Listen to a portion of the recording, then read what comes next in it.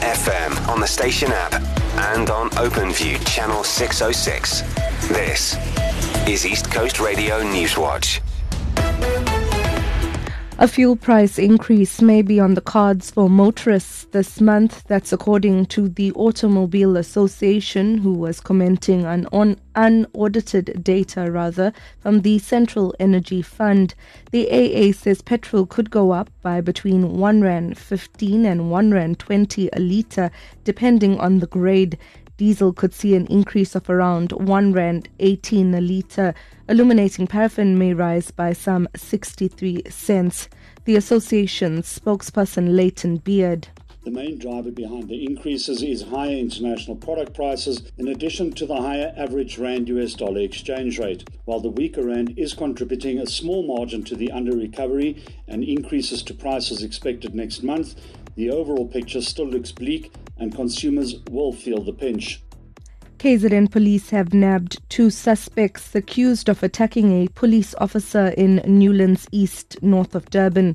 Officials say the constable, who was on duty, was driving along Inanda Road yesterday when another vehicle drove next to him.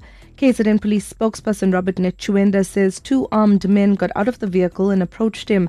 Nechuenda says they opened fire. The tactically astute police officer immediately reversed as he attempted to take cover. The 2 men got back in their vehicle and drove counter traffic as they chased the police officer. The brave constable returned fire and suspects fled. Tuzuma police officers spotted the same vehicle in Tuzuma. The vehicle was intercepted. The suspects were found in possession of a firearm whose serial number was erased. Police also found Gauteng province registration plates. The suspects, aged 20 and 30 years old, were arrested and will appear in the Durban Magistrate Court on Monday.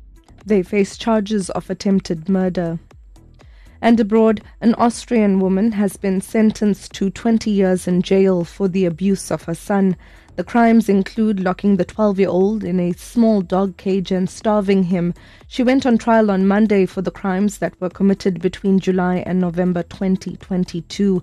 Her friend and alleged accomplice was handed a 14-year sentence for encouraging her via chat messages and phone calls. The court has ordered both women to undergo therapy. A psychiatrist told the court that the mother, who is suffering from a severe and persistent mental illness, had developed a paranoid symbiotic relationship with her manipulative friend.